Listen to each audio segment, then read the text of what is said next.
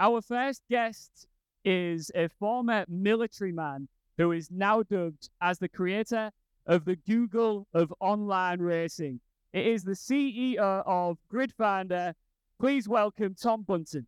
Alongside Tom, we have the founder of XL Esports. He was there for 7 years and achieved a lot in his tenure there. And when I say a lot, I actually genuinely mean a lot. And he is now the gaming director of Formula E. It's Kieran Holmes-Darby. And to make up this trio, we have one more guest to give a round of applause. The former top-level player in the sim racing world who actually trained Jenson Button during lockdown 2020. I spent the entire time in my pajamas, so who's the real winner? Please welcome to the stage the founder of gaming business Pacenut. It's Tobin Lee. Okay, right. So we're going to chat about building successful esports communities, why it's important, what works, what doesn't work. And to discuss that, we got three people who have done a bit in esports community building. So we've got Tobin, as you heard, who has managed Formula One esports teams. And then we've got Kieran, who's obviously gaming director at Formula E. And we're going to discuss the importance of community for Formula E. And then myself, Tom, and we're going to just do a quick introduction and then get into some questions. So I'm Tom. I'm founder of a company called Gridfinder. We're an online community management platform for sim racing or online racing communities. So we have over 3,000 communities on our platform, and we let them list on our platform and find drivers. So drivers can go on the platform and say, I want to race PC, Formula One, Wednesday, Thursday, Friday, and I'm in Europe. And then we show them the dozens of communities that will facilitate those that racing for them. We also have a community management platform that allows the online community managers to create racing calendars, collect results, standings, and we have a marketplace that allows people to trade and sell liveries, coaching, engineering setups, etc. So it's quite a broad remit that exists within online racing communities. There's a lot of moving parts. There's a lot of people who take it very, very seriously, and so it's a lot of fun. Kieran. Thanks. Yeah, I had quite a glowing intro before getting on stage. I suppose to build on that a little bit. My background is in esports, so I spent just over 7 years building XL Esports, one of the UK's leading gaming entertainment brands. Co-founded that with my brother in 2015. And I've now been at Formula E for the past year, essentially as like an in-house gaming consultant, so helping build any opportunities you get to be a part of a genuinely new sport. Like Formula E is in its 9th season. I'd say probably outside of like UFC and paddle now, there's not many like genuinely new sports that are experiencing growth. So yeah, great to be at Formula E and helping them expand their audience through gaming. Great, Tobin. Yeah, hi everyone. I'm Tobin. And to be honest, I didn't actually hear my intro, so because I was a bit busy, frankly, putting on my mic. But basically, my background is I started off when I was like 17. Presumably, some others in here did too, as a professional esports player. And basically, I played Forza. You know, it was a great game back in the day, and it was just something I enjoyed. And basically, because I enjoyed it, I ended up getting involved in the esports space through just gaming. And I actually wanted to be a real race car driver, but I couldn't afford it. So my whole story was I was basically showing that games solved the issue of having no cash when it comes to motorsport, and gaming was that path. And basically after competing, I went and worked basically with Veloce Esports, which is a leading like esports company, and I was an account manager there, looking after McLaren Shadow and McLaren's esports operations, and also was working with the team that built Quadrant, which is F1 driver Lando Norris's gaming and lifestyle brand. And so basically, using all these experiences, I decided at the start of this year that it would be a fun idea to go out and just do my own thing. And that's what Pacenut is, which is my first new business, which is all about enabling brands to come into esports, and we just provide like everything that they could need to have a team or do a tournament or whatever they want to do. We would work with them to make it happen. So yeah, fingers crossed.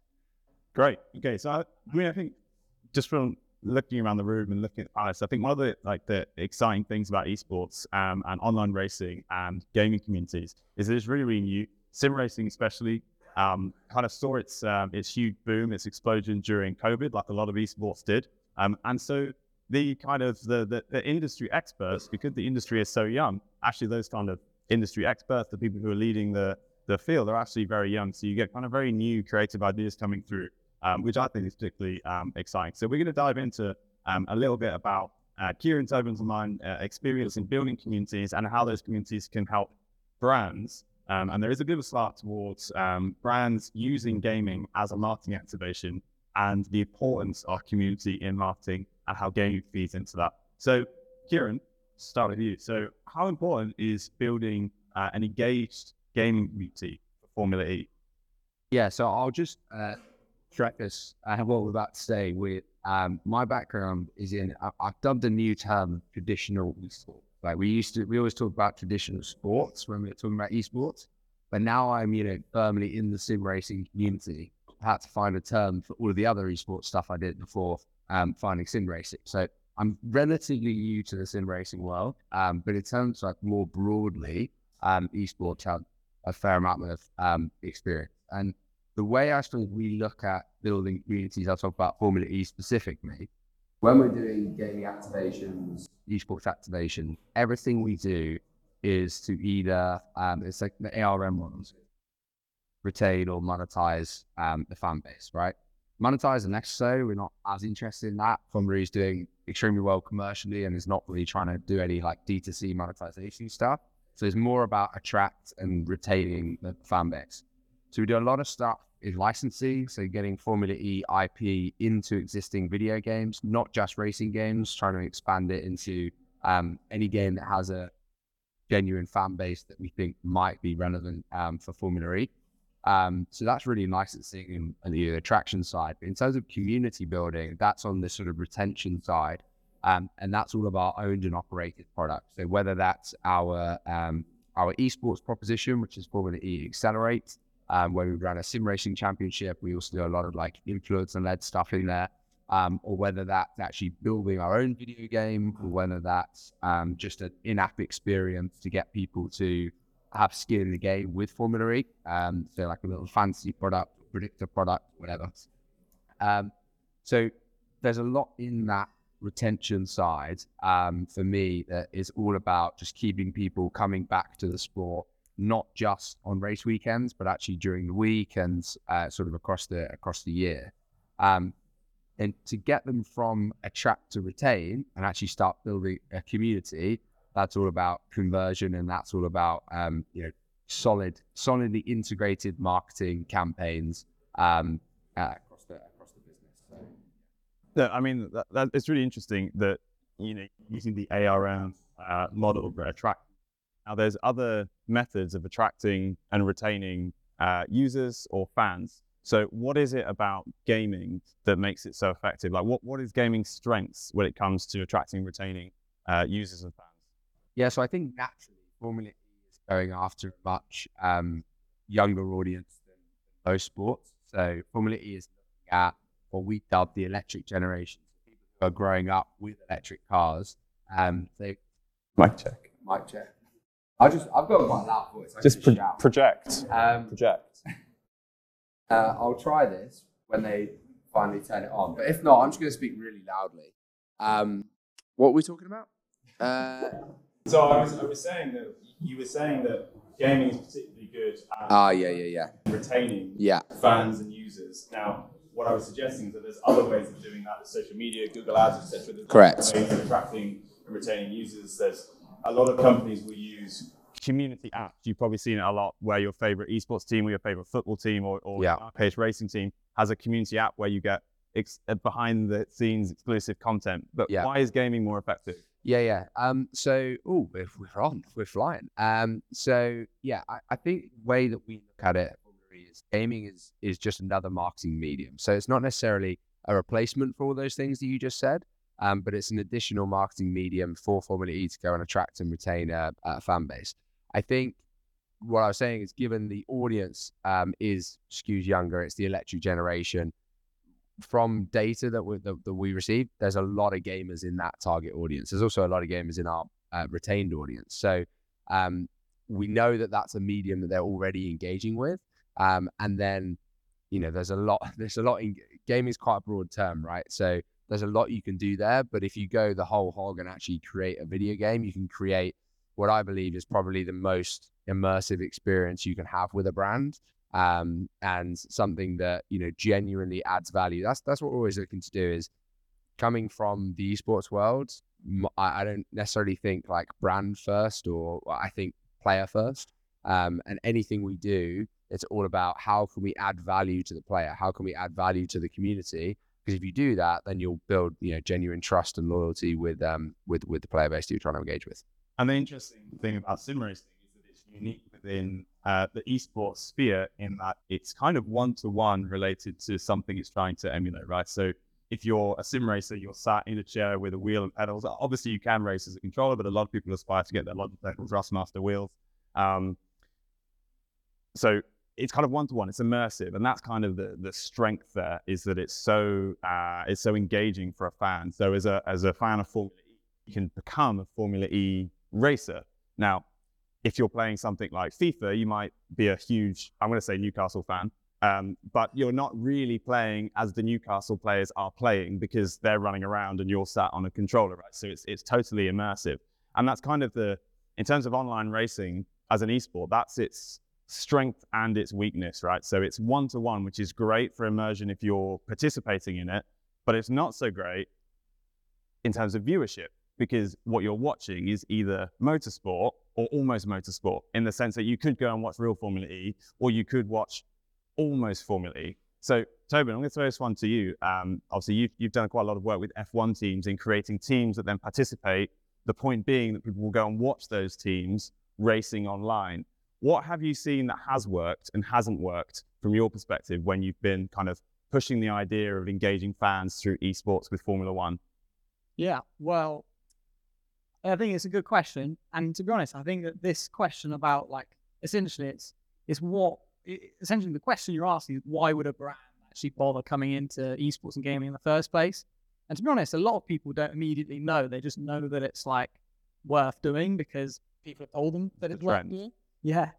But essentially the way that I kind of explain it, and to be honest, is what my business is kind of built on, people trying to understand as well, is that by being involved in esports and having gaming elements to your business, it's like it just allows you to essentially just appeal to that kind of unique, like tech savvy younger audience. I think that is ultimately like what matters, because if you watch like YouTubers like Mr. Beast, for example, people grow up with creators and people grow up with, talent and different industry trends. And I think that, if you really look at the kind of numbers of the industry and stuff, it's like, I just feel like everything's leading to it being at the start of something that could really accelerate, no pun intended, being, accelerate into the future. And so that side of things, and in terms of bringing brands in, and then once they get that they are appeasing to that next level of kind of audience that's growing, then the community comes with that. And then also, big part of that is from a commercial point of view, a lot of if we take sim racing as like an example from within esports, all these drivers and players are so they're so hardcore into their market that they're just worth a lot to brands, a lot more than I think people often realize. And so often I find that people are just quite pleasantly surprised if you can get a product out in front of people, then people genuinely will really cater towards that if it's good. But yeah, you did mention what didn't work so far, and not much really, but it is just the whole getting the story across, and and making sure that people understand really of like the fact that esports is also not that cheap. It's probably more expensive than people imagine, like when they're coming into it for the first time, depending on what niche you have. And so it's just setting expectations early, really, and then community and everything else just flows from there, really. Just one thing to add on, I thought you made a really good point before you throw it over to Tobin around sim racing specifically, and this is something I've kind of had to get to grips with, is coming from the world of, League of Legends. Not many people can shoot fireballs out of their hands. But, when you're a good sim racer, theoretically, you're a good driver as well, right? So there's a lot of, it's almost like sim racing sits in its own bucket of esports and needs to kind of be treated in that way. And it does give it some incredible strengths, which allows us to do things like take a gaming arena of 20 simulators around to every race that we go to and give fans probably the most immersive experience they'll have with Formula E, and the closest they'll ever get to driving a Formula E car. Now, the problem, the kind of cons, is if they want to then go home and do that, then you rig and the barrier to entry. All right, it's not as high as going and being in karting or something and real racing, but it's still a pretty big barrier to entry. I mean, to put it into perspective, I could have a free sim rig in my house right now because I work for Formula E. I can't fit it anywhere. I live in a 2-bed flat in London. Where's it going to go? So there is kind of like barriers to entry for sim racing, which makes it hard to engage en masse. But it means that when you do an activation, you can give people a really, really immersive experience, and they generally have a lot of fun. Yeah, absolutely. So Gridfire has its own sim racing team. We race in the SRO series, SRO GQ. We were in Monza a couple of weeks ago, and then Paladin in a month. Another ring Barcelona, and the drivers are inside the race weekend. Now, the really interesting thing that happens alongside that is the real world racing series has a sim series alongside it. So there are drivers allocated from each of the real world teams, or the physical cars going around the track on the weekend, who will come and sim race in in this case, the Fanatec arena, and they can actually earn points for the real world series. Now, I suppose the side-by-side comparison was, could you imagine if in the Premier League, each of the teams had an esports team where for 2 or 3 games a year, you could have your esports team competing and they could win actual points in the Premier League? Well, sim racing is doing it because it's unique in the sense that it is so... There's crossover, right? But there's, the best FIFA player in the world, it might be terrible at footbtle. Yeah, and I probably want the best CSGO player to join the SAS anytime soon. It'd be pretty challenging. So just go back to the commercial side of this. So, Tobin, you worked for Quadrant for quite a long time. Now, Quadrant, if you don't know, is Lando Norris, the Formula One driver. His brand. Now, it started off, he was doing a lot of streaming, a lot of sim racing, and then he kind of went more broadly into gaming. And they've been hugely successful. So what can you tell us about working at Quadrant? What was the secret sauce there? What was it that they unlocked that a lot of the larger kind of older brands hadn't worked out yet? Yeah, well, I think Quadrant was really unique because essentially, like, that brand was built off of having this figurehead, Lando Norris, spearheading everything. He was well known on Twitch anyway for like streaming during lockdown. Maybe some of you have watched Lando mucking about on a sim rig at some point, especially in lockdown, as I said. But Quadrant was like quite a powerful brand, a very powerful brand, to be honest, because he, as like a figurehead, actually really cared about gaming and about everything that they were doing. And that was huge because it meant that he would turn up and he'd be on Discord and like film gaming sessions and stuff with all our other creators that we had. And Lando like loved it. And I think when a figurehead and like the person that the brand is all about essentially is so passionate about it, it just trundled down and everyone loved it. And it was a very hyped place to be, I guess. And I think that is actually like the magic. It's like if people really enjoy it, then I think that shines through. Yeah, I think so at Gridfinder, what we're doing is we're kind of using our platform to go to brands who want to engage gamers and saying, right, you can create a branded community where people who have been to your venue or they've interacted with your product or bought your product, based on that, using that single thread of familiarity, they can join these gaming communities and then they can get to know each other as users of whatever your brand is.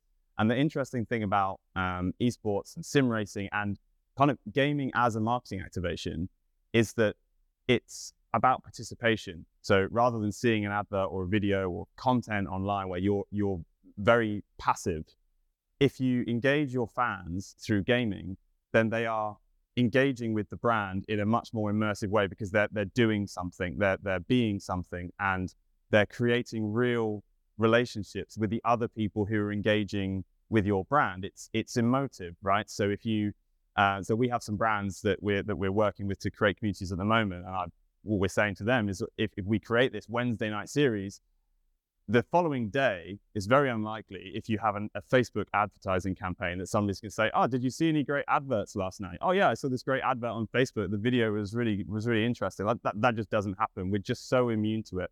Whereas if you engage with a brand through gaming, the following day you might say, "Oh, I had a great race last night with the insert brand here championship," or whatever. Okay, so you create these really positive emotional experiences, but you attach your brand to that positivity. And I think emotion, when it's kind of attached to a brand, is far more powerful. So you can really extend the shelf life of your brand loyalty if you use gaming as a marketing activation. And there's lots of platforms now that are out there to do that. So I would argue that for, when you're going to clients now and you're saying, "Look, we can create an esports team," it's because you can create these communities of people who can get involved and actually do something, be something within the remit of that brand. And for Formula E, you can say, "Come and be a Formula E driver."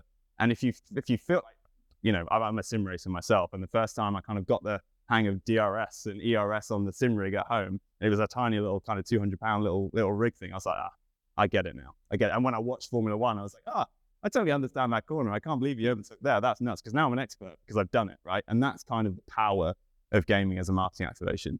100%.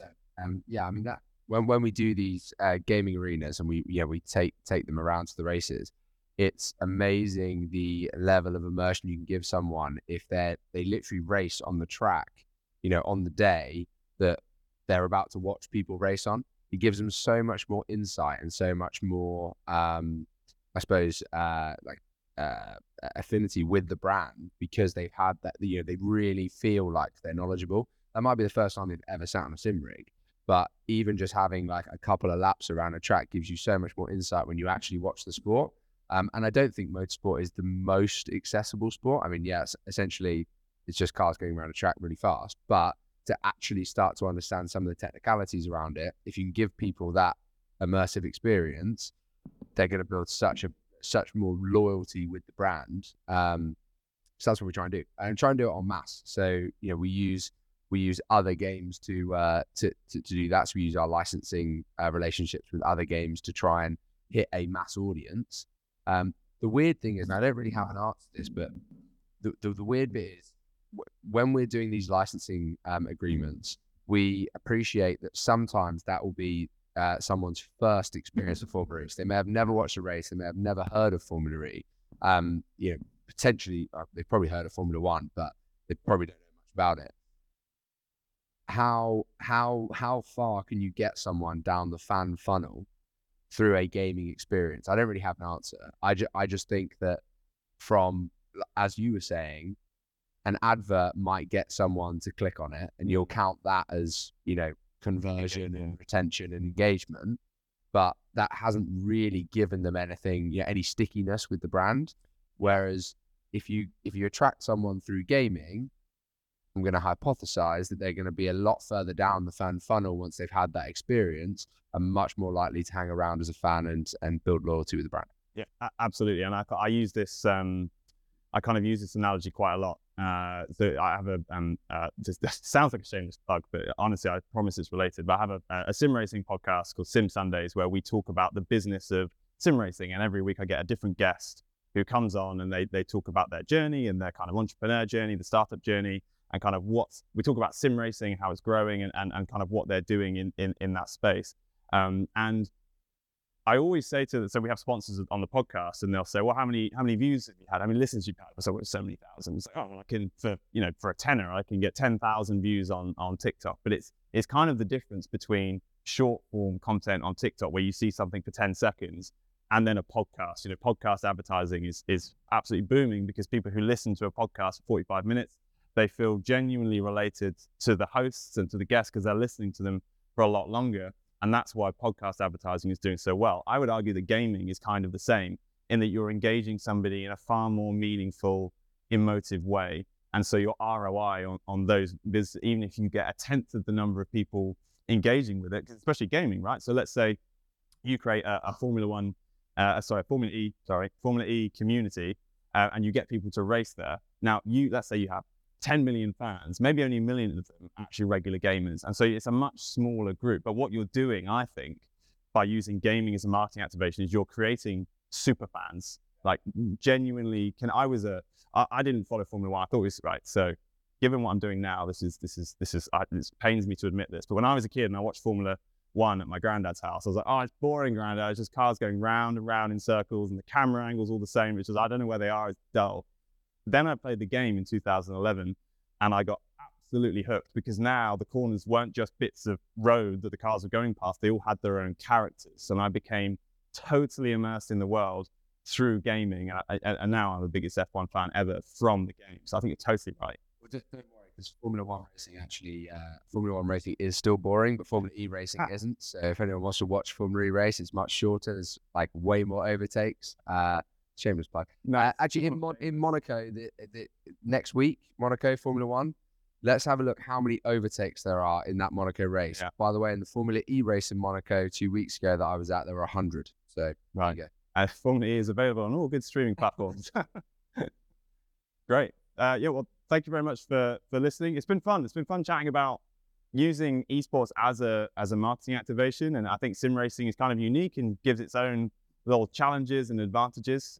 So thank you for joining me on the panel. Just a final note, congratulations to Tobin on his new entrepreneurial venture with PaceNote, because that takes a lot of kahunas to dive into. So yeah, wish you all the best, mate.